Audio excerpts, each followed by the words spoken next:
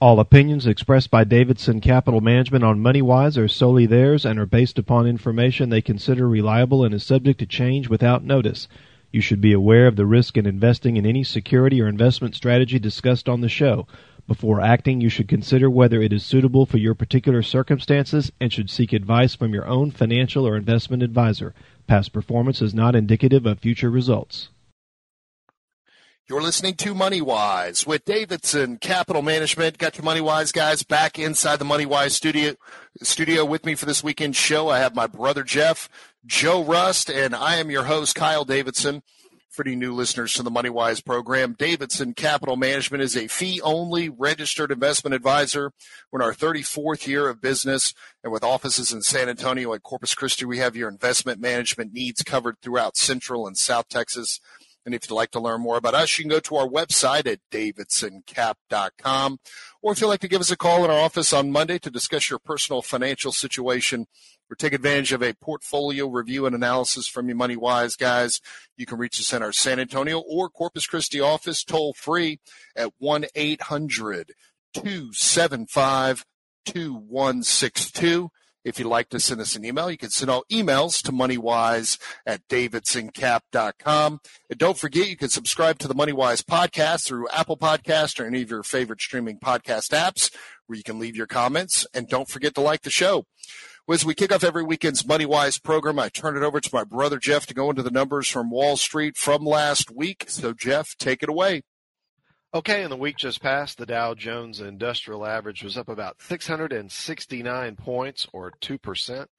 The S&P 500 for the week was up about 77 points, or 1.8%. And the NASDAQ for the week was up about 265 points, or 2%. Now, for the year-to-date, the Dow Jones Industrial Average is up 1.9%. The S&P 500 for the year-to-date is up 11.5%. And the NASDAQ year-to-date is up 26.5%. And we just finished the month of May. Really a mixed bag for performance in the major indexes. The Dow was actually down about 3.5%. The S&P was up only 0.25%. We'll call that pretty close to flat. But the NASDAQ was up 5.8% for the month of May. Now, I have one more statistic that I got hot off the press right before airtime. And I'm going to read you a statistic about the NASDAQ. Now, this is through the 30th, May the 30th, which was, I guess that was Wednesday, if my memory serves me correctly. Well, maybe I'm. So Thursday, through 2023's first 100 trading days, the NASDAQ has been up over 20% year-to-date for just the fifth time in its history. Now, remember, the NASDAQ is the newest of the major market averages that we have always talked about at the beginning of every MoneyWise program since we started here 18 years ago. So the NASDAQ's only existed since 1971. Now, there were 4 other years where the NASDAQ index was up 20% or more in its first 100 days. That was 1975, 83, 86, and 1991. Now, in 3 of those 4 years, the NASDAQ closed higher or lower by the end of the year. I have a feeling, knowing you and bringing up this statistic. And where it was you're the variable, I'd say it'd be lower. 3 of the 4 times it was lower. Then the performance was lower at the end of the year than it was on its 100th day. So statistically, okay, but let me ask you this question. 75% of the time it's been lower. Hold on. So let me ask you this question about that statistic. Out of the years that you just listed, where it was up 20+% in its first 100 days, how many of those years, the year before, was the NASDAQ down more than 30%? That I can't answer. And I'm going to say most likely none of those years. And so we have to put things into context because the NASDAQ was the most hurt index of the major indexes in 2022. Yeah, go ahead, Joe. I want to make a comment. I mean, if you look at the NASDAQ where it is year-to-date and the S&P year-to-date, how much of this is driven by AI in probably the last month and a half? for the last 2 months. And we talked about 7 stocks leading the index and where it's being pushed, and the equally weighted index versus the market weighted index. And is this going to be an AI bubble? And I was thinking Friday and reminiscing with some of my old firms, is this a bubble or not? Well, I think if we were having like an AI ETF or a mutual fund that has all AI stocks in it, then we have an issue. Because I remember the tech bubble, certain funds like the Mundernet Net Fund at a certain company I work for, we had a fund called the Internet Tragedies Fund. I don't think we're there yet. So I know I saw that AI bubble a little bit, and it just made me I just dated myself about how long ago that was. But I do remember all these packaged products capitalizing on the internet or on technology, capitalizing on telecommunications. But I just thought that was interesting. Well, how much of this is driven by AI. Yeah, Jeff. To take this a step further, the S&P has also had some very interesting statistics because, as I'd said at the beginning of this program, without dividends, the S&P 500 through close of business Friday was up 11.5%. That's the standard S&P 500. That's the market cap weighted index. But Kyle has the statistic for the equally weighted S&P 500 exchange traded fund. And how much is that up this year, Kyle? Well, this is through Thursday's close. It's up a whopping 0.15%. So, and we've talked about this on past programs, how it's these 10 primary stocks that have been driving more than 90% of the return of the S&P 500 year to date. And Joe, to your point, yes, we know there was a ton of technology stocks that just got absolutely bludgeoned in 2022. And so at the beginning of the year, I would say first quarter, definitely there was a lot of traders that were going in and finding some great values with some great fundamentally sound companies for, maybe hopefully some longer term holds.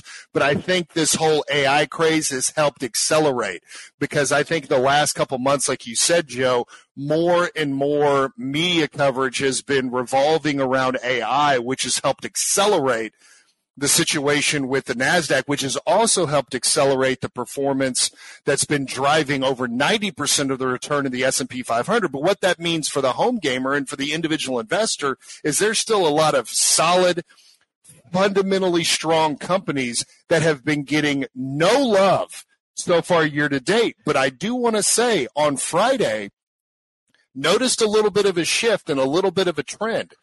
Large cap value, which we participate in all of our portfolios, that pay good solid dividends, have a lot of growth at reasonable price type stocks, have really not been getting a lot of buying action so far year to date. And in fact, it's the one asset class that's been a little bit of an albatross around the neck of the equity side of our portfolio to an extent.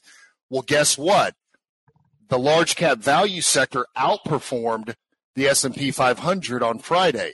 We started seeing small caps, which are very, very much undervalued and a great place to add value to your portfolio, got through the roof as far as the Russell 2000. So we started to see some unloved sectors of the market finally start getting some love on Friday. But let's pause right there, take our first commercial break. When we come back, we'll be continuing to recap the happenings of Wall Street from this past week. You're listening to Money Wise with Davidson Capital Management. You Money Wise guys will be back after this.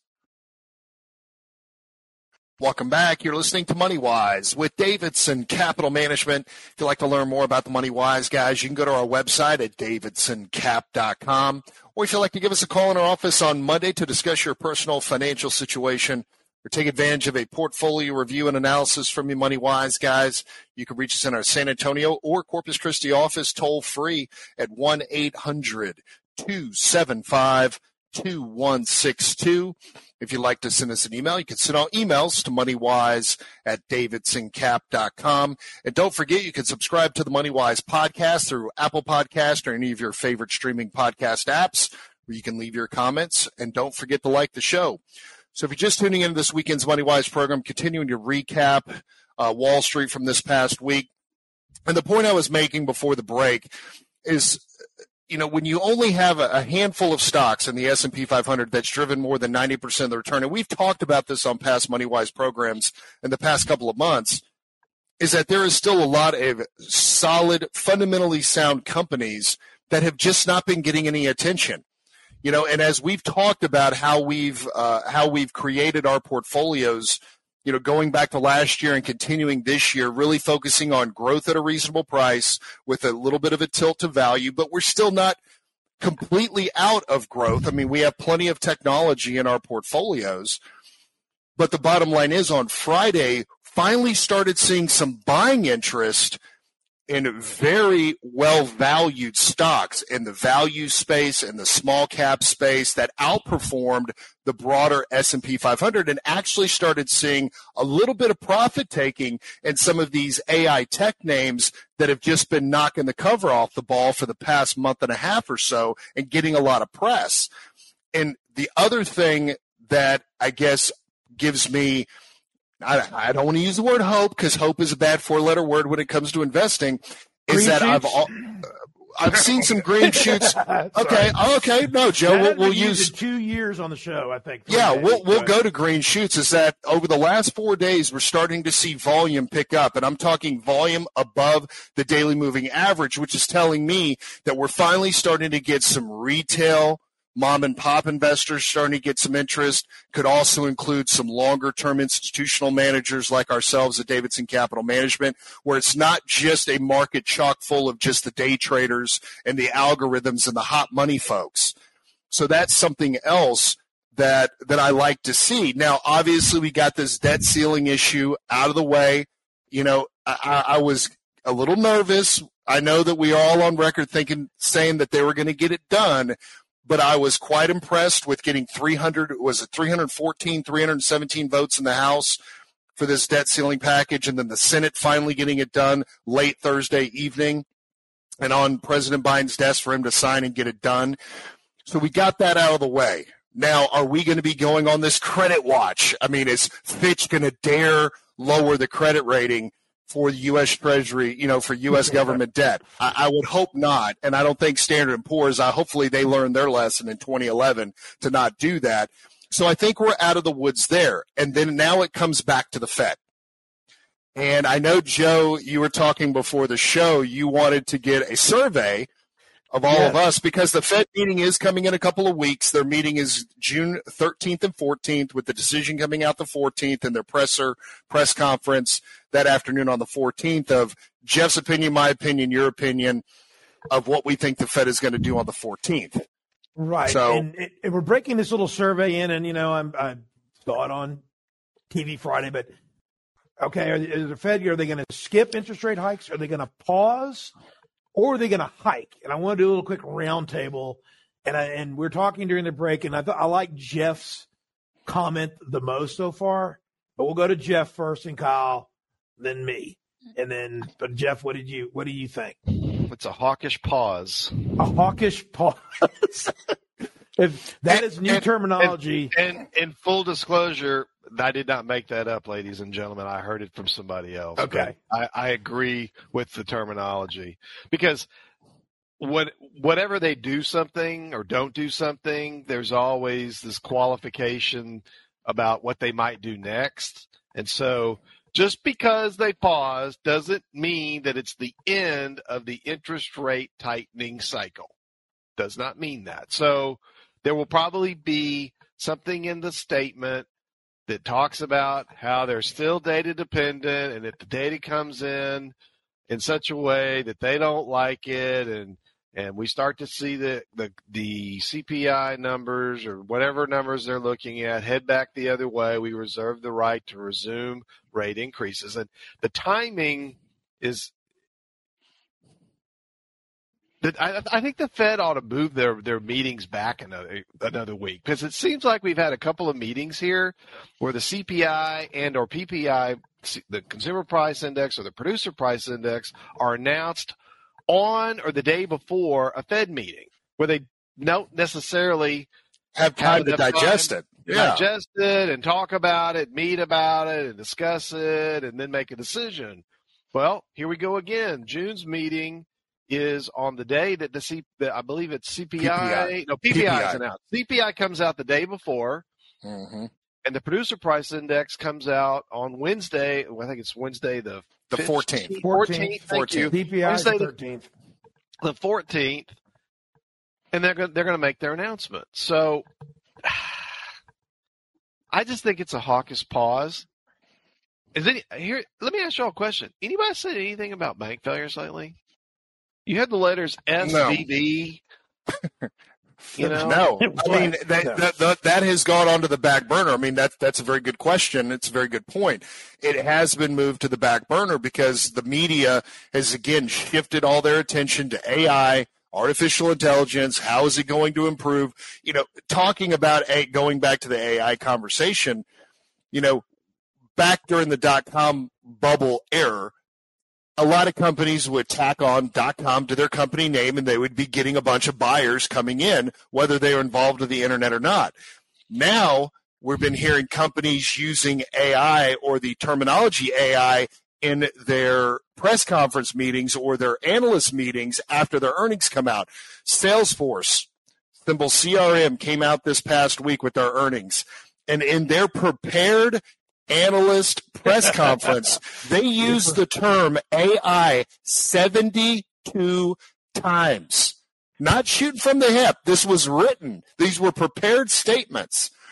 And so we're going to start hearing more and more companies putting this into their analyst conversations after earnings come out. But what was interesting this past week is let's think about some companies that you don't think of, technology companies that could be dramatic. It could definitely increase their efficiencies by using AI. Companies such as transportation, trucking, shipping, companies like FedEx, UPS, Old Dominion, all these different type companies that could very much see some improvements in their efficiencies, which is going to be going right into their bottom line and help with their EPS growth. Yeah, Jeff. May see increases in their efficiency. You need to put the word may. I said could, may. I mean, I didn't hear that. You say tomato, I say tomato. I mean, close enough. I didn't hear that. Jeff was a little more bearish on AI too. No, I'm not being bearish stats, bearish AI. Hey, we got an email. We got an email today of somebody trying to solicit our organization to contact them about their AI-based stock picking software. I was visiting Dad a couple of days ago. Actually, it was Thursday evening, and he's like, we've had a form of AI in the market for decades. We've had computerized trading, algorithmic trading. It's like it's been repackaged and now named AI. And it's a whole new thing. We're going to repackage it all up. Oh, now it's all shiny and new because we've got the letters AI in it. Now, this is me being very cynical about software that we could purchase to help us pick stocks. We already have all kinds of tools to do all kinds of screening. So these guys out here marketing, well, it's got AI in it. Really? Well, here's the thing. AI stands for artificial intelligence. We have real intelligence. Right. Well, tell me this. Not artificial intelligence. Okay, well, tell me this. Well, what's your track record of using this new AI-based system in long-term performance? Well, what's your performance over the last 10 years, 15 years, 20 years, 25, 30? What is it? Tell me what it is. Well, oh, wait, you can't? Because you just developed it, right? It's new. It's all new. It's not anything that's been repackaged from the past. I mean, it's all new, ladies and gentlemen, because we put the letters AI on it. Come on. Not cynical at all, Jeff. I mean, not cynical at all. That's just with, in our particular industry. Now, are there going to be benefits to other industries? Maybe. Maybe there'll be benefits. But I don't know at this point. But certainly the market has found something to sink its teeth into. Is it the new shiny object? Like a cat. It's the new shiny object. It's the new shiny object. Yeah. Well, let's take a pause, Joe. I'll come back to you because I know there was something you wanted to say about this. So we'll do that after this. You're listening to Money Wise with Davidson Capital Management. Your Money Wise guys will be back after the break. Welcome back. You're listening to Money Wise with Davidson Capital Management. If you'd like to learn more about the Money Wise guys, you can go to our website at davidsoncap.com.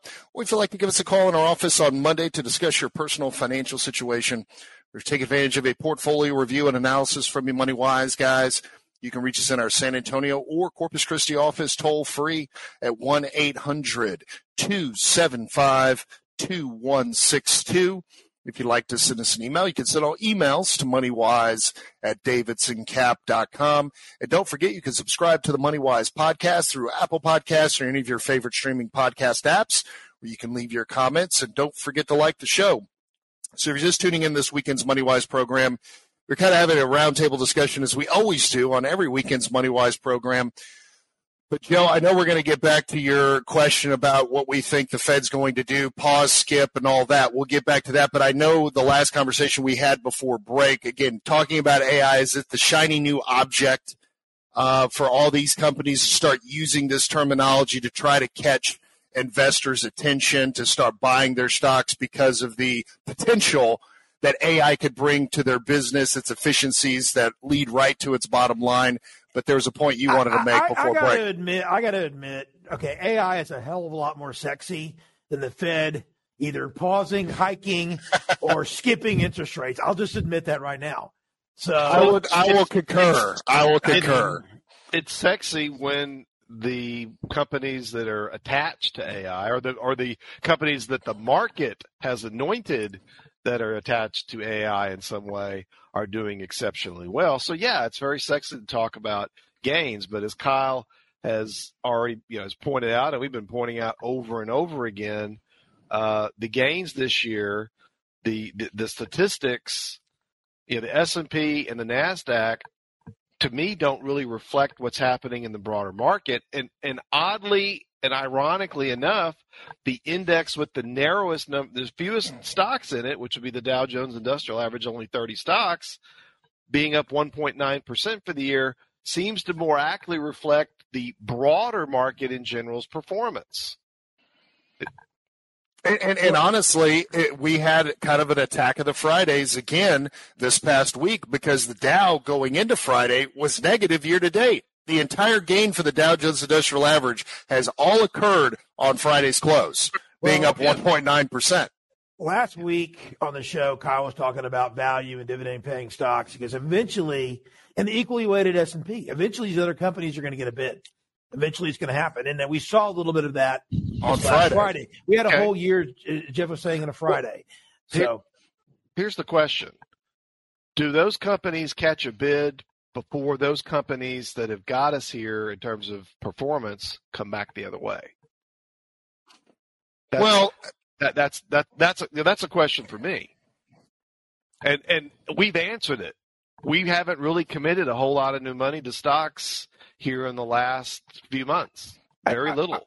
I wanted to mention something too, and I had this question yesterday or Thursday. I was after work. I was by the pool, and the guy that I know, that he's a bond trader, does a lot of bonds, and he thinks there's a pretty good chance we're going to see a recession this year. Friday, I had a client thinking, okay, the company I work for, which is a very large engineering company, is seeing a slowdown, okay, globally, but really even domestically, in back orders for construction work. So if we do have a recession, my whole point about this is look at the Dow Jones, okay, and value. You look at the small caps. Kyle hit on it the last second about small caps. If we do have a recession, this is why you want to have a diversified portfolio, because hypothetically, even if we have a shallow recession, what asset class usually performs really well out of a recession? Small caps. Small caps. And value holds up better. So we have a small piece. We have an allocation, maybe a little bit underweight to small caps. But what I'm getting at is when small caps or even EM, emerging markets, when they flip, all right, and they have their run, you have to have exposure there. You can't. It is almost, it's going back over my career. It's extremely challenging to figure out all right, when we come out of recession, when are small caps going to rally? When are emerging markets going to have their day? You have to have a little exposure, which we do in these asset classes, to take advantage of it because, I mean, yes, the NASDAQ and the tech and this AI bubble can happen pretty quickly, but historically, all we can look at is a calendar chart and see what happens during certain periods of time and what asset classes outperform. And my whole point is, I don't want to harp on diversification too much, but make sure you have to. The big picture. Yeah, but you absolutely have to focus on diversification because remember, if you don't already have participation in these particular asset classes and you miss the 1, 2, maybe 3 biggest up moves on a single given day in a given year of that asset class just dramatically outperforming, it could significantly impact your annualized total return in your portfolio on a long-term investment basis. And so that's why diversification is such a key. Now, this whole thing about AI, yes, it's gotten a run. It's gotten some attention. We're finally starting to see retail investors have some interest in these companies. But let's not forget, these companies have been around for years. They make solid products. They're the leaders in the space that they are participating in, whether it's Microsoft, whether it's Google, whether it's Amazon, Meta, NVIDIA, Broadcom, which for all intents and purposes has really been viewed as a value tech stock for I don't know how many number of years because it pays a consistent, nice dividend. It's had single-digit price-earning multiples for I don't know how many years, and it just seemed like kind of the stodgy old, they make not really fancy, crazy chips for cars and appliances and things of that nature. Well, guess what? It's had a 25% plus run in just the past 2 weeks and is finally approaching double-digit price earnings multiples. And so, Broadcom is a stock, for full disclosure, that we've owned in our portfolios for a number of years.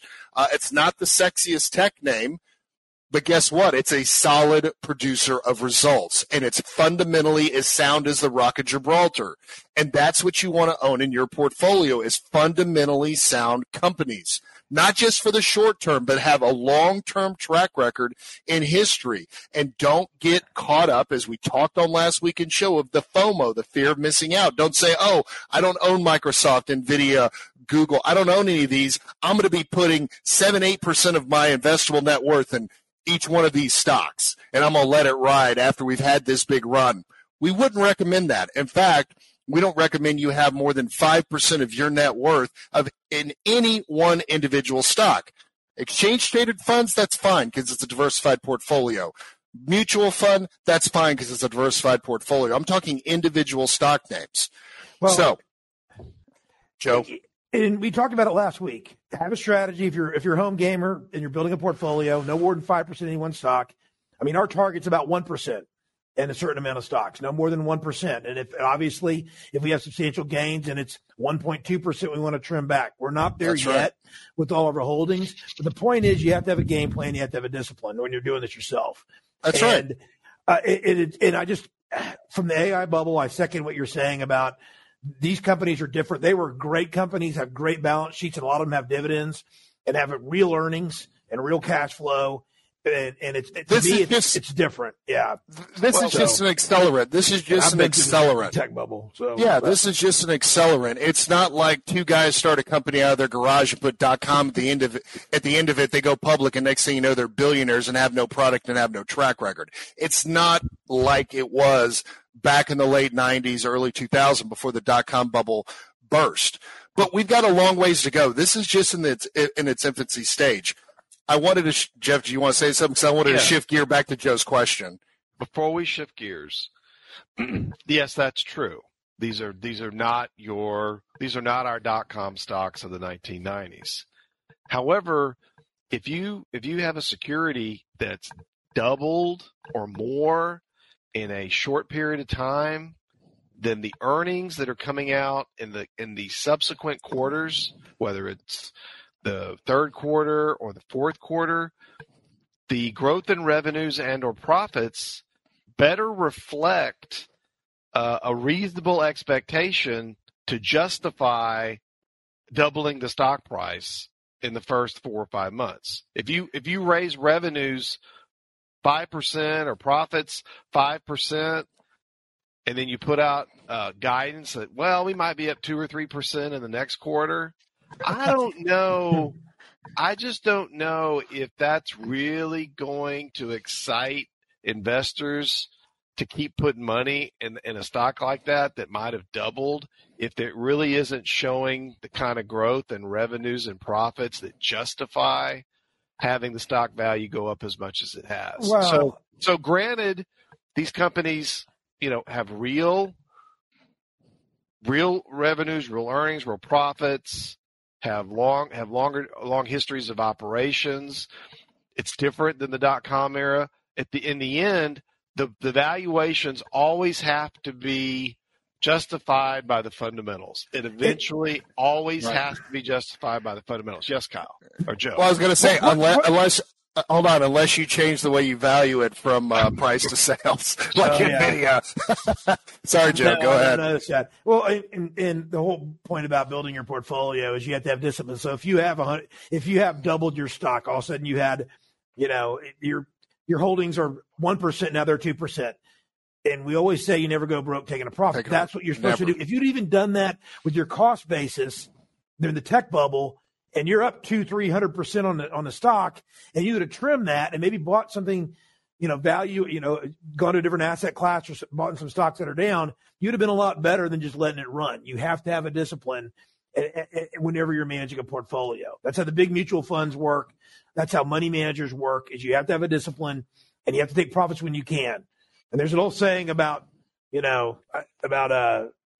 hogs and everything else. And from Jim Cramer, yeah. Bears make money, bulls make money, hogs get slaughtered. That's absolutely right. Don't be a hog, okay? That's right. Don't be a hog. Always remember, never go broke taking a profit. Well, let's take our next commercial break. You're listening to Money Wise with Davidson Capital Management. Your Money Wise guys will be back after this. Welcome back. You're listening to Money Wise with Davidson Capital Management. If you'd like to learn more about the Money Wise guys, you can go to our website at davidsoncap.com.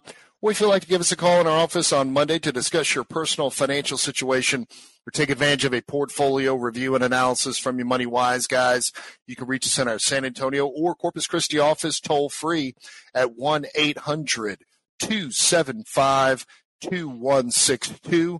If you'd like to send us an email, you can send all emails to moneywise@davidsoncap.com. And don't forget, you can subscribe to the MoneyWise podcast through Apple Podcasts or any of your favorite streaming podcast apps where you can leave your comments. And don't forget to like the show. So in our last segment of the first hour of this weekend's MoneyWise program, during the commercial break, we talked about how we kind of got off on a tangent from Joe's question that he asked us, I think, 2 segments ago, of what we think the Fed is going to do during their June 13th and 14th Fed meeting. I know Jeff had mentioned a segment or 2 ago that he feels that the Fed is going to have a hawkish pause. I'm going to concur with Jeff's opinion. I also think that they're going to have a hawkish pause where they're going to pause rates, but they're going to continue to talk tough about we could potentially raise rates in the future, but we're going to hold off right now because it takes time for all of our interest rate increases to filter its way through to the economy, plus with the tighter credit lending standards because of the banking, I don't want to say crisis, but the banking issues we had going back to March. So we have to see that also take a hold and sink its claws deeper into the economy. So we're going to pause, but we can change our minds at any time. It's all going to be data dependent. And the Fed is going to have to continue to be hawkish because they're still wiping the big old cream pie off of their face from 2021 where they talked about inflation being transitory. So the last thing the Fed wants to do is raise rates too much, the economy completely falls out of bed, and then they have to turn around and say, whoops, and now we have to start aggressively cutting rates. So they want to avoid a second cream pie in the face. So they'll pause and just be data dependent, but continue to talk tough. And Joe, what is your thoughts? Well, my son Louis is helping Jeff in Corpus keep Jeff sane, and he says he votes for pause. I'm just going to roll with skip just to be different. I'm like, if this is a betting thing, I mean, somebody's got to win some money somehow. So I'm just going to go. Is it like skip. The over-under? Is it like the over-under? You're taking the over? I like new terminology, like transitory inflation and skip. So I'm like, we're going to the June, we're not going to raise, then probably going to raise a quarter. In July. In July and be done with it. That's what I Really? think. Okay. All right. Well, write those down. So, shifting gears, besides having another attack of the Fridays with a big, huge up day across the board in the markets, we also had the employment number come out on Friday. Jeff, I don't know if you had that in your hands because I've got the information written down here, so I didn't know if you wanted me to do it or you do it. Well, I know you have probably some deeper statistics than I have. Non-farm payrolls rose by 390,000 in the month of May, and the unemployment remained unchanged. Unemployment rate remained unchanged at 3.6%.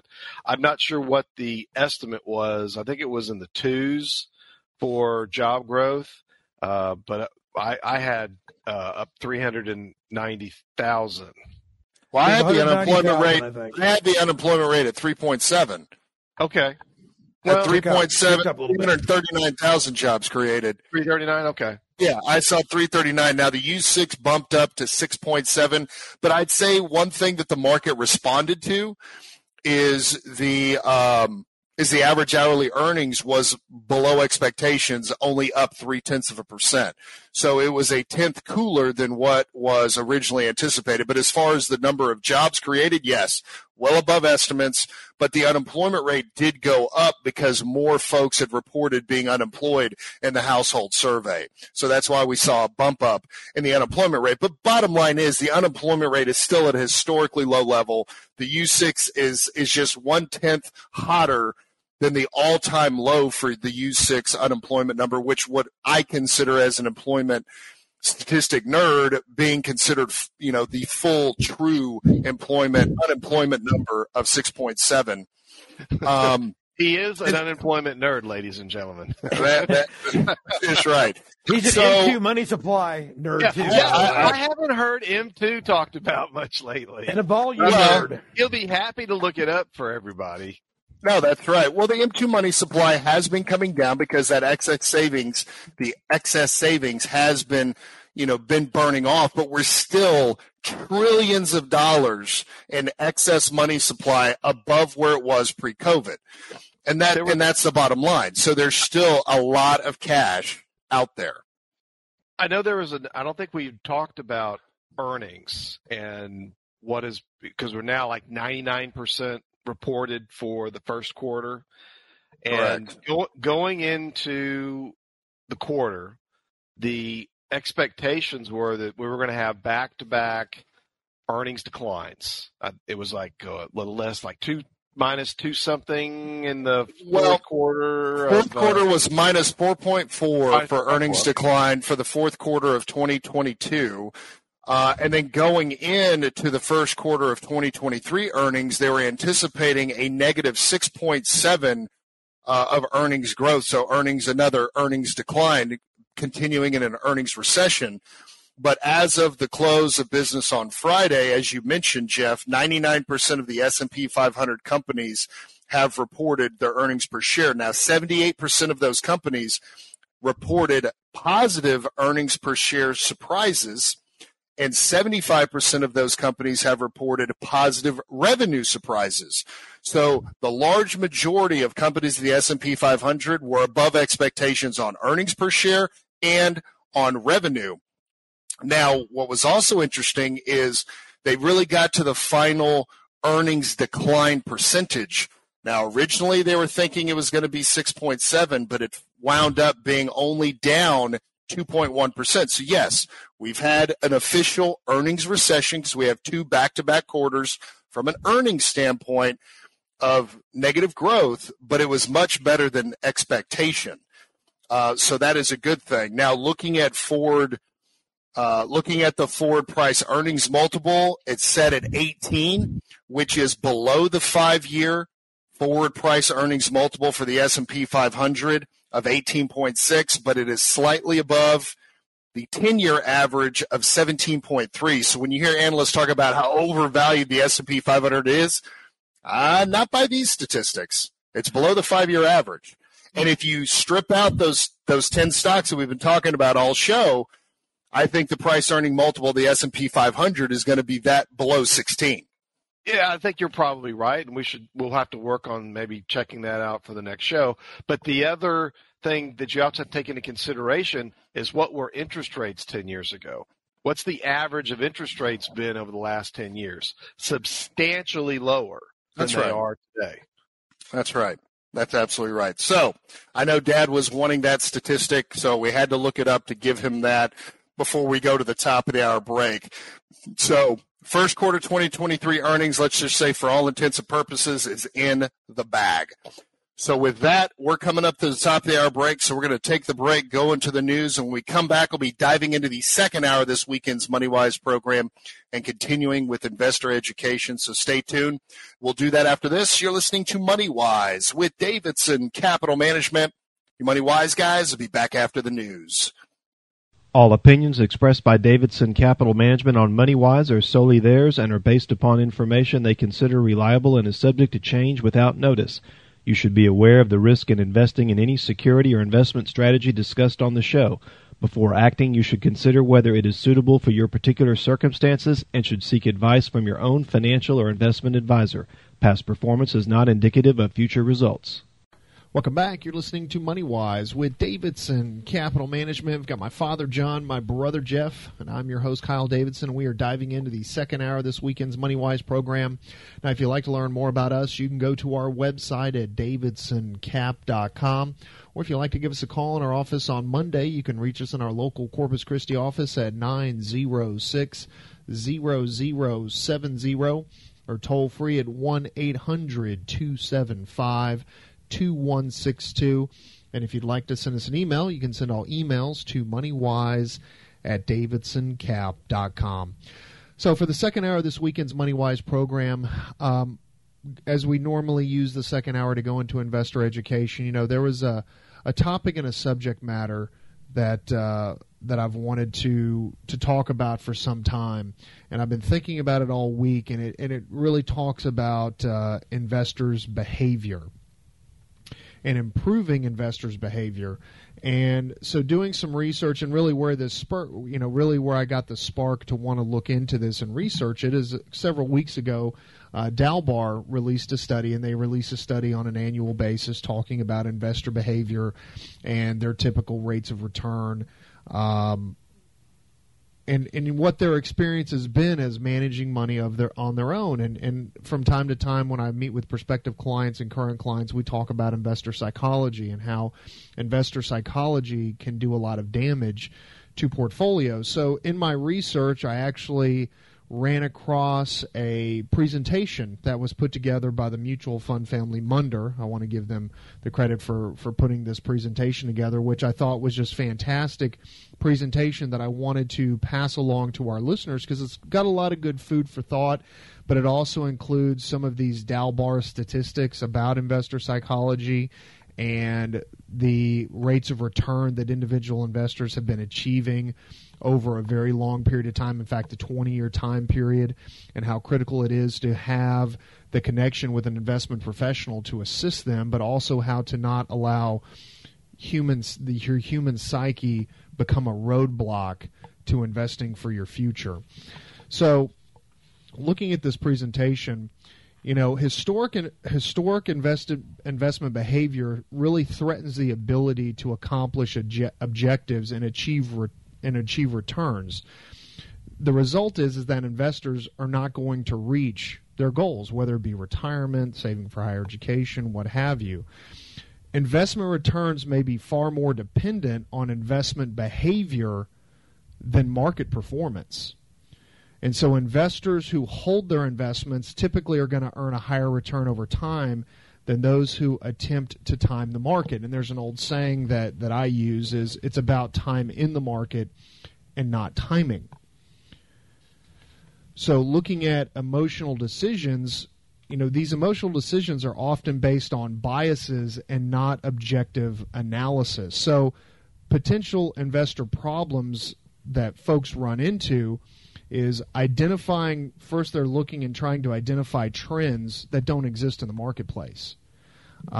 They also overweight information in the press. that brings up the example that we've talked about for many years of the client that came in to our office in 2008 and wanted us to liquidate his accounts because Glenn Beck told him that he needed to liquidate all of his investments. That's a particularly egregious example of someone overweighing information from someone in the press that has absolutely no investment experience whatsoever, and as a matter of fact has a bias towards promoting a investment philosophy that enriches their advertisers, which in turn enriches the person that is delivering the message, i.e. all the gold ads that you hear on shows like Glenn Beck or the conservative side of the aisle. I'm trying to think of some of those other guys, Glenn Beck, Sean Hannity. You listen to these shows, every one of them's got a gold ad on. I think Limbaugh, as at one time, I haven't listened to Limbaugh in so long, runs gold ads. Mm-hmm. And again, we talk about on the show all the time about overweighting the information from the press because, again, this 24-hour news cycle we feel is doing a lot more damage to the investor psyche than if they just turned it off and tuned it out a little bit more, or if they do continue to listen to it, to take things with a little bit of a grain of salt and realize that the information is going to be coming to them with a certain bent to it, depending upon who's the person that's providing the information. So, something else, talking about emotional decisions and decisions based on bias and not objective analysis. A lot of investors giving greater weight to the equivalent amount of gains and losses. And really it comes down to, and I ask this question all the time of prospective clients or even current clients, is remembering losses more than gains. And that's one thing that in particular really holds investors back is always having, losses from 2000, losses from 2008 still being so fresh in the front of their mind. That's holding them back from making decisions to get involved with the stock market.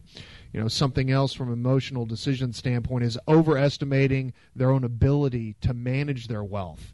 And I know with a lot of the self-help books out there, with a lot of the blogs and a lot of the websites, I think there's a false sense of security that can be built into an investor's mindset, saying, you know what, I can do this on my own, and I can do better doing this part-time on my own. And I can tell you, with 70-plus years of combined experience sitting in this studio, we can tell you that you cannot manage money part-time and be successful over the long term. It's just cannot happen. It will not happen because things move so much quicker in this day and age. And then finally, this all can lead to repeatedly making the same mistakes when you have these biases and you don't take an objective analysis when it comes to investing. So let's talk about the identifying of trends or patterns where none exist. One thing that individual investors do all the time is chasing the hot dots, or basically chasing the hot stock, or chasing the hot investment du jour. For many years, hot asset class. For many years, it's been what? Precious metals. It's been all about gold. The late 90s was internet stocks, but gold here, especially this century, or really precious metals in general, had been one of the hottest areas. And then, here lately, in the last 3-4 years, it's been social media. We've got the Amazons of the world, the Teslas of the world, that have been certainly being chased by investors and bidding them up quite a bit. They've had a pretty good correction here in the last few months, which I think has contributed to this market not experiencing the kind of gains that we thought that it should have here in the first 4 months of the year. And before we go to the commercial break, another issue that investors run into is the gambler's fallacy, believing that one can predict when trends will reverse themselves and feeling that they're a good timer of knowing when to pull the trigger. So we're going to pause right there, take another commercial break. When we come back, we'll be continuing improving investment behavior, and we'll do that after this. You're listening to MoneyWise with Davidson Capital Management. We'll be back after these words. Welcome back. You're listening to Money Wise with Davidson Capital Management. If you'd like to learn more about the Money Wise guys, you can go to our website at davidsoncap.com. Or if you'd like to give us a call in our office on Monday, you can reach us in our local Corpus Christi office at 906-0070 or toll free at 1-800-275-2162. And if you have an investment-related question or topic you'd like for us to discuss here on the MoneyWise program, you can send all your emails to moneywise@davidsoncap.com. So talking about improving investor behavior, going through a presentation, talking about investor psychology. Before we went to commercial break, we were talking about a lot of issues that investors run into, in particular those that are managing their own assets. And one big issue that investors run into is chasing the hot dots, or basically chasing the stock du jour or the sector du jour. We also talked about the gambler's fallacy, believing that one can predict trends are going to, being able to identify and predict when trends are going to reverse themselves. Another issue that individual investors run into is focusing on investments doing well, but ignoring those investments that are not doing well in their portfolio. And I've run into this quite often when I do portfolio reviews and analysis, when I talk to prospective clients that are very happy about being in a position that pays a 10, 12, 13% dividend yield, and they're completely honed and focused in on the fact that they're giving a 12 to 13% dividend yield, and they're not realizing that they've lost 50% or 75% of their original investment, of their principal, because the value of the stock has just plummeted, but they were dazzled by just the yield. So let's talk about Dalbar. Now, Dalbar is a company that was gathering a lot of investor data. They've been doing this for years and years and years. They just came out with a report that has information through 2013. And so what Dalbar found in their survey is that clients are motivated by two main emotions, and we've talked about them on this show for years and years and years. The two emotions are fear and greed. They're not motivated by sound investment practice. Investment returns are typically increase when there is a disciplined behavior. And I mean, that's one thing that we've preached on the MoneyWise program going back to 2005. It's about having a very strict philosophy, as we do here at Davidson Capital Management, as a balanced manager. A disciplined behavior has many different That's aspects. right. You know, one of those, and I think one of the most important parts of being disciplined is, especially in a retirement account, is participating in your 401k, contributing as much as you can. If you can contribute the maximum amount to your 401k, that obviously that's going to give you the highest probability of reaching your investment goals in retirement. Contributing that money every single month and investing on a consistent basis time and time again, and I've got dozens of examples of clients that are in identical investments over long periods of time, and the ones that are contributing to their accounts on a monthly, bi-weekly basis are outperforming those clients that don't contribute anything at all with identical investments, identical allocations, because it gives us, the investment manager, the ability to buy, could always be in the market, buying securities. Maybe, you know, like right now, we've had opportunities to buy some of these funds at lower prices because the markets have been down. Mm-hmm. And by dollar cost averaging all the time and having the discipline to contributing to your retirement, and even if you're not if you've maxed out your 401k and you still have money that's left over to put into some sort of retirement account, get just a regular brokerage account. Start contributing consistently to that one too, and investing consistently in that type of account. Over the long period, it is going to pay tremendous dividends. That's right. So, as you said, Jeff, disciplined behavior could mean investment philosophy and strategy. It could mean paying yourself first and participating and saving for your nest egg. Now, the Dalbar study also went and calculated the guest right ratio. And what the guess right ratio is the percentage of time the average equity investor correctly guessed the direction of the market over a 20-year period ending December 31st of 2012 was 63%. So a little bit more than half. Now, granted, how do they gather this data? No idea. How I'm not sure. I mean, again, they have some type of matrix and process they go through to gather this data. The bottom line is investors are driven to do the wrong thing by the psychological factors that overtake their rational decision making. And that's again what Dalbar is finding in their studies. And so as we get further into this Dalbar study, we look at investors are driven to do the wrong thing by psychological factors that overtake rational decision making. And so they've actually listed a number of psychological factors that every investor has when they're going through their decision-making process. And so this kind of going through all of these that are presented by Dalbar. The first one is we have loss aversion.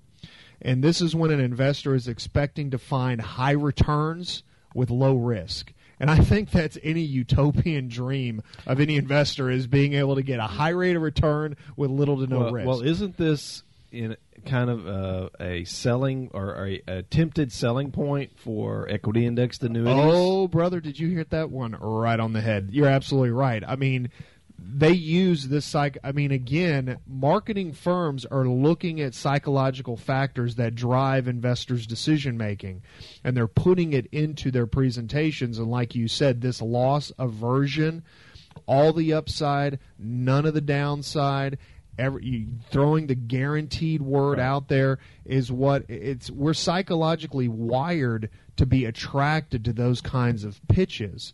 And so this loss aversion causes the investor to search for investments that either don't exist and results in either taking no action or later discovering that the selected investment fails to meet their expectations, a la equity indexed annuities. And let's give an example. Recently, we've seen all sorts of equity indexed annuities over the years. Yes. And I can tell you that our typical experience for an investor that has held an equity indexed annuity, say over at least a 5-year time period, that they typically return about a third of what you would have received had you just put the money into an S&P 500 index fund.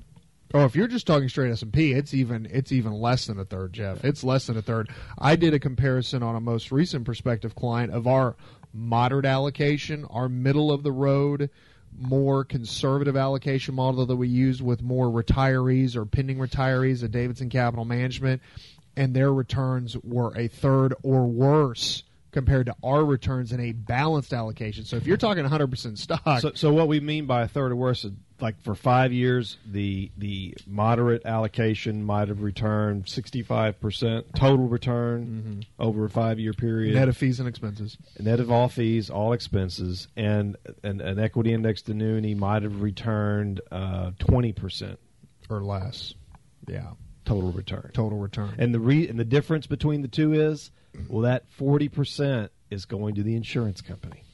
So, talking about these psychological factors, again, we talked about loss aversion. Another one is narrow framing, and that's when you make decisions without considering all the implications.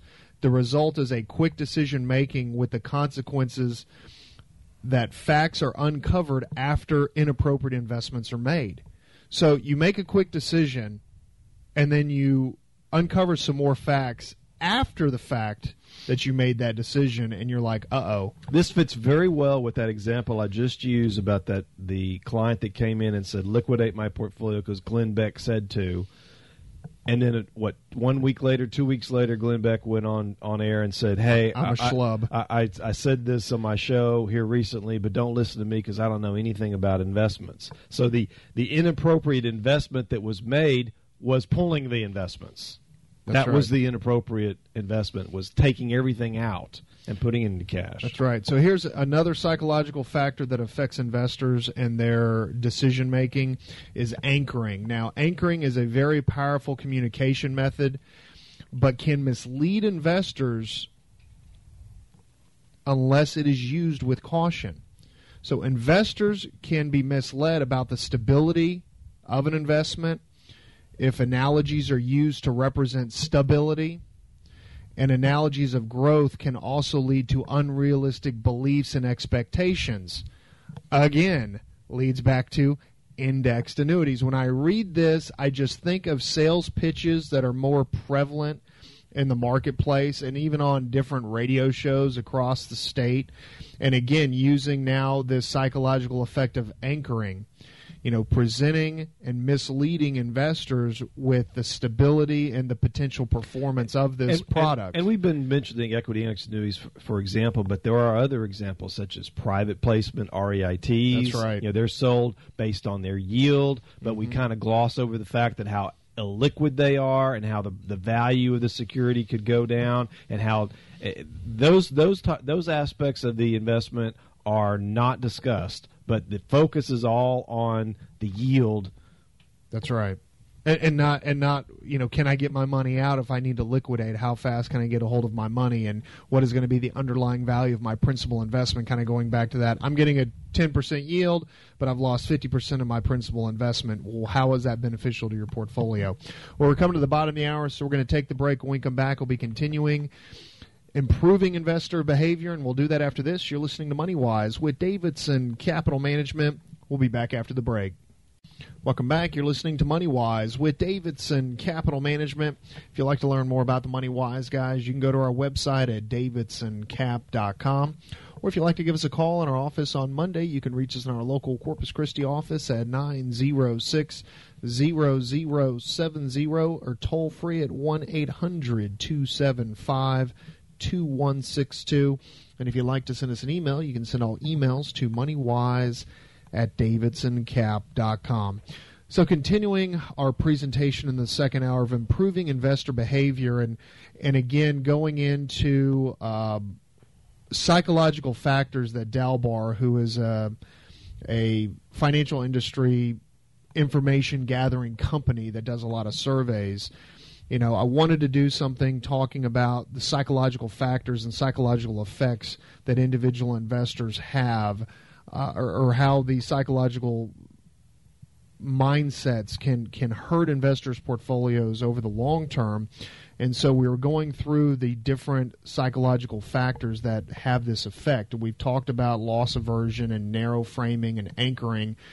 But we talk about next is mental accounting, and that's when you take undue risk in one area and avoid rational risk in others.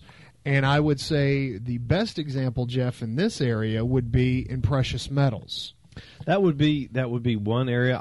I would also say that to us in this market environment, taking risk in long maturity fixed income securities. That's right. And avoiding the quote unquote risk that is inherent in investing in stocks. To us, and this may seem odd to some people listening to the show, is we believe there's more risk in owning long maturity fixed income securities, whether they be municipal, government, corporate, than there is in owning the equivalent stocks of the same companies.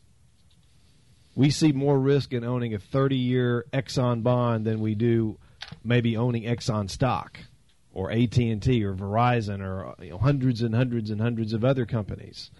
So even though you're talking about gold in particular, because we've seen a lot of many clients that have had large positions in gold, but I could also say the same thing for cash. Just plain old straight cash. The risk that investors are taking by having large amounts of cash in their portfolios is they're not getting any growth whatsoever. So mental accounting can be as damaging to returns as any other psychological factor, since investors can be misled into inappropriate investments. Another psychological factor that can affect your portfolio, now this is interesting, diversification. Now in diversification, you're obviously seeking to reduce risk, but simply using different sources. Now it's extremely valuable investment strategy, but can also be misused to create a false sense of protection that results in potential return-killing action. And I think the best example of this, Dad, is you talk about Jim Cramer when people call up and say, am I diversified? Yes. And they have 3 or 4 stocks. Five stocks saying, am I diversified? And Kramer's saying, well, you're in this industry, you're in that industry. Yeah, you're diversified. So you have your entire portfolio in 5 stocks. That is not, in our opinion, diversification. Something else where diversification saying, yeah, I'm diversified. What if you owned a bunch of different companies in the same industry? And I hate to quit picking on gold, but gold miners, for instance. I have reviewed a portfolio this year that had a ton of different gold miners and different precious metal miners. And guess what? They feel that they're diversified, but they're concentrated in one industrial arena. And so that's, again, when we talk about diversification, we're talking stocks, bonds, large cap, mid cap, small cap, international bonds, domestic bonds, short maturity bonds, cash. That's diversification. It's not 5 stocks of 5 different industrial companies and that's it, or having 15 companies in one industrial sector. That's not diversification. So be very, very careful and understand what true diversification means. Another psychological factor, according to Dalbar, and this is a classic, herding. Copying the behavior of others, even in the face of unfavorable outcomes. Investors that go along with the crowd simply because there is a crowd tend to avoid catastrophic errors but seldom achieve above average results. High returns are not achieved by herding. And, I mean, again, that herd mentality, I mean, it has been reported in so many different publications how, you know, again, long-term success, I mean, even thinking more of a, being more of a contrarian as opposed to following the herd. Another psychological factor is regret. You know, treating errors of commission, which basically means decisions that you have made, you're treating them more seriously than errors of omission or a decision that you should have made. That basically means being extremely hard on yourself for deciding to buy this stock or this mutual fund as opposed to something else. And investors who fear decision-making lose their upside potential through inaction or reversal. Inaction can prevent losses caused by poor decisions, but is unlikely to produce higher potential returns. So again, inaction. You don't want to have inaction. Another psychological effect, media response. Before you go into that, yeah. I think the inaction kind of ties in with folks overestimating their own ability to manage their wealth. That's right. Because they get too busy. Mm-hmm. And when you get too busy, you run out of time, or you're too tired, you got other responsibilities, then you can't set aside enough time to really look at your portfolio, understand what's going on, and take action when action needs to be taken. That's right. And so here's another one that, again, goes along with the media. Media response. It's another psychological effect. It's a tendency to react to news without reasonable examination. Going back to that Glenn Beck example, familiar media sources have become less reliable as they compete with newer, faster, and low-cost outlets. At the same time, new media outlets seldom have very thorough authentication.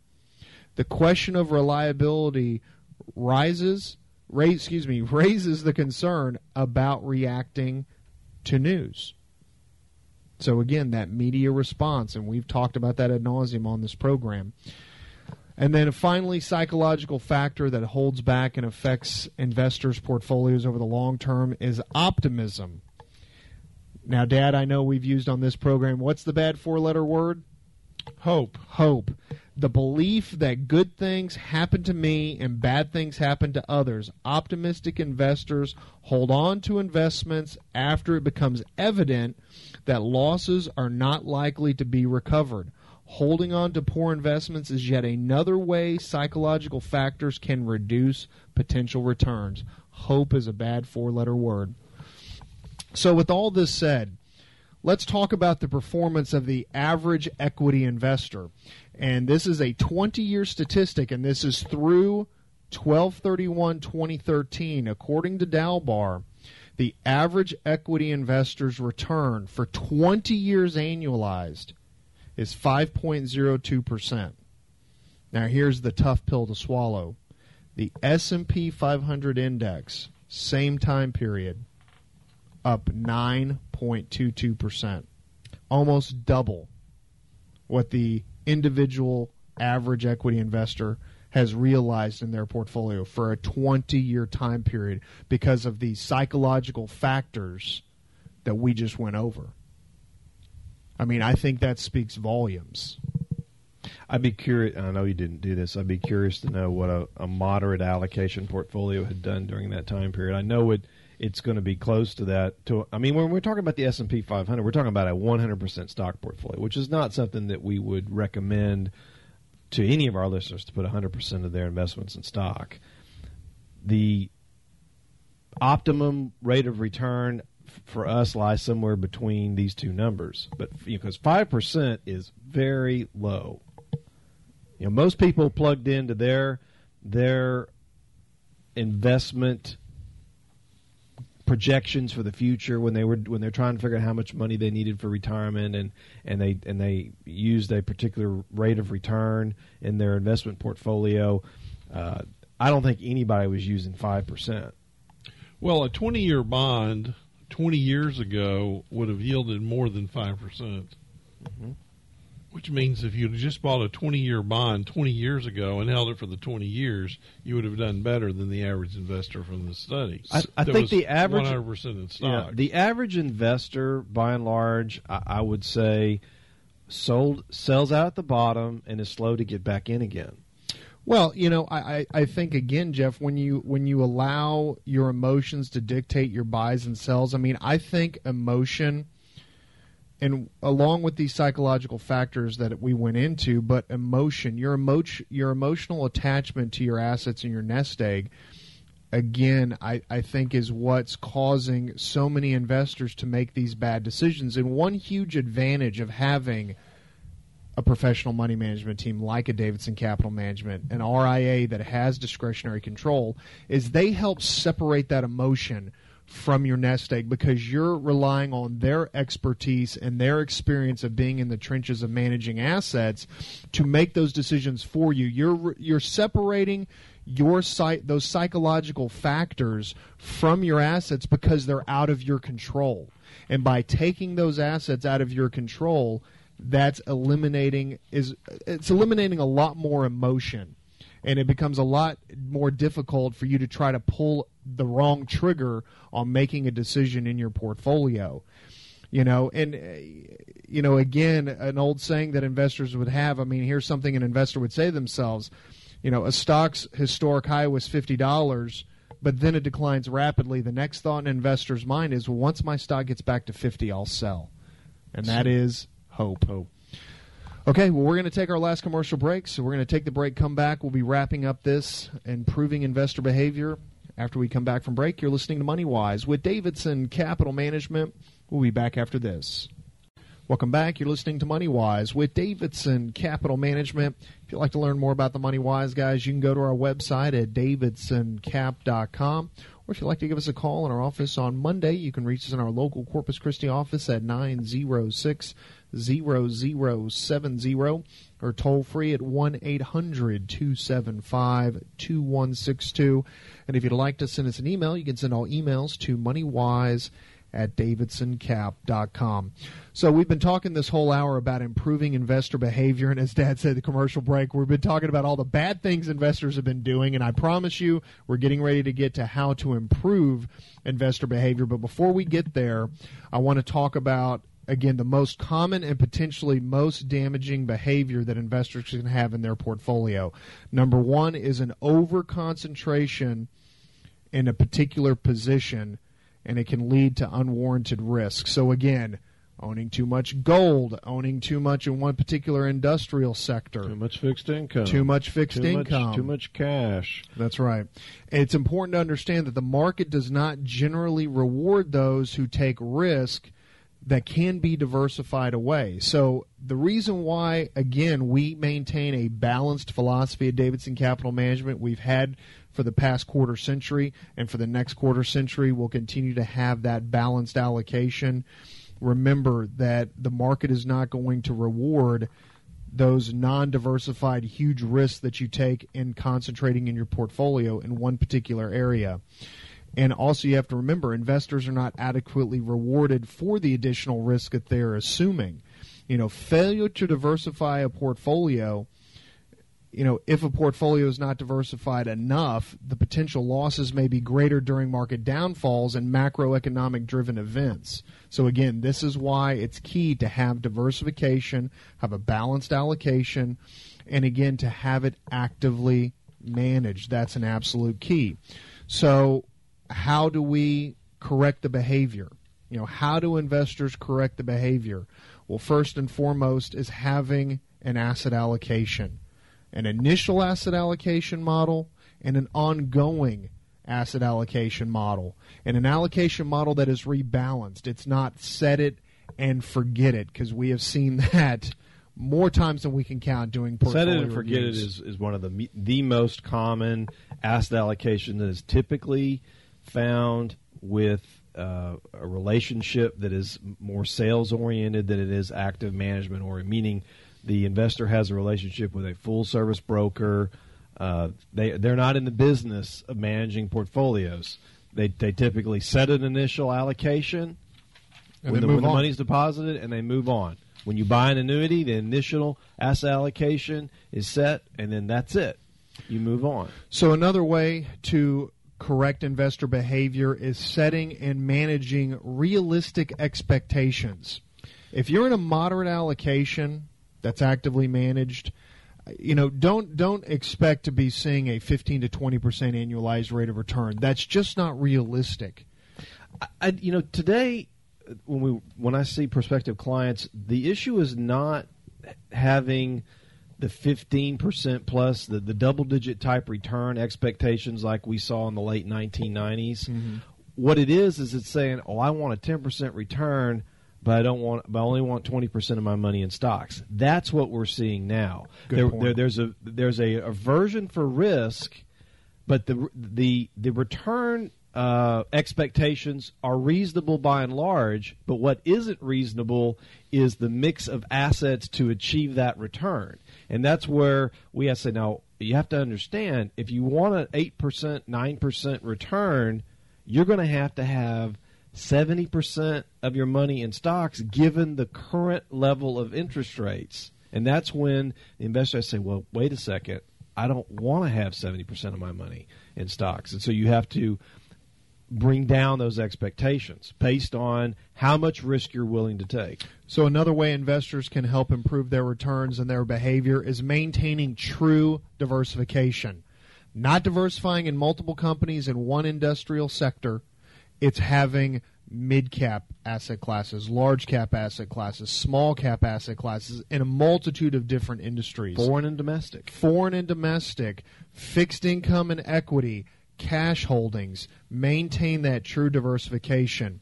Another great way to help improve returns, and Jeff, I know you said this earlier in the hour, dollar cost averaging into investments. If you have a 401k, if you have an IRA, if you have a taxable account, setting up monthly contributions, or if you're in a 401k, per pay period contributions. We know in 25 years of business, we've had clients that have been with us from the very beginning, and we can go back and look at the two different clients in the same allocation model. One client that's putting in money every month, another client that doesn't put another dollar in after their initial investment, and the rates of return in the same allocation model is shocking. We've seen dollar cost averaging work with our own eyes, with our own client base. It's somewhere between 2 and 3% per year compounded, which doesn't sound like a lot, but get out of that's the difference between a 7% compounded return and a 10% compounded return. And that adds up to serious money over the long period. Absolutely. Another way to help improve your returns, staying in the market.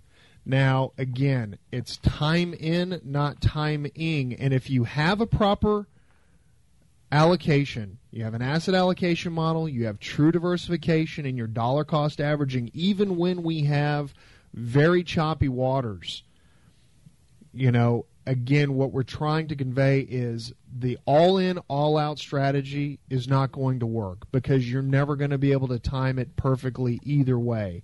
So if you have an actively managed, balanced allocation over the long term, you will be rewarded. And finally, and God, this point is so good. I'm glad it's the last point. Investors need to stay focused on their goals that they have for their nest egg in their portfolio and not be focused on the markets and the day-to-day gyrations. And stay focused on your long-term goals. I cannot say that any stronger or clearer. And that is so hard to do in an environment now where we are saturated in media. It is. Via television and gazillion channels of TV, the internet, whether it's on a computer sitting at our desk at work, a computer sitting on our desk at home, or our smartphones that are tied into CNN news feeds or whatever, or CNBC news feeds. Market Watch. You have to consume media lightly. Well, go on a diet. The Atkins diet of media consumption. Too much media can lead to being paralyzed making decisions. And we've learned from this Dalbar study of psychological effects on investing and what creates poor investment returns is the lack of being able to make a decision because you're being paralyzed by fear. So, Dad, I'm glad we kept you awake during this presentation, just barely, but it's something that I've been thinking about all week. I wanted to get some good, meaty statistics and just information to pass along and the psychological effects and how they can affect both positively and negatively a portfolio. So we would like to thank everyone for listening to this weekend's Money Wise program. Again, if you'd like to give us a call on Monday, you can reach us in our local Corpus Christi office at 906-0070 or toll free at 1-800-275-2162. For my father, John, my brother, Jeff, this is Kyle Davidson saying have a fantastic weekend into your financial health. We'll talk to you next week.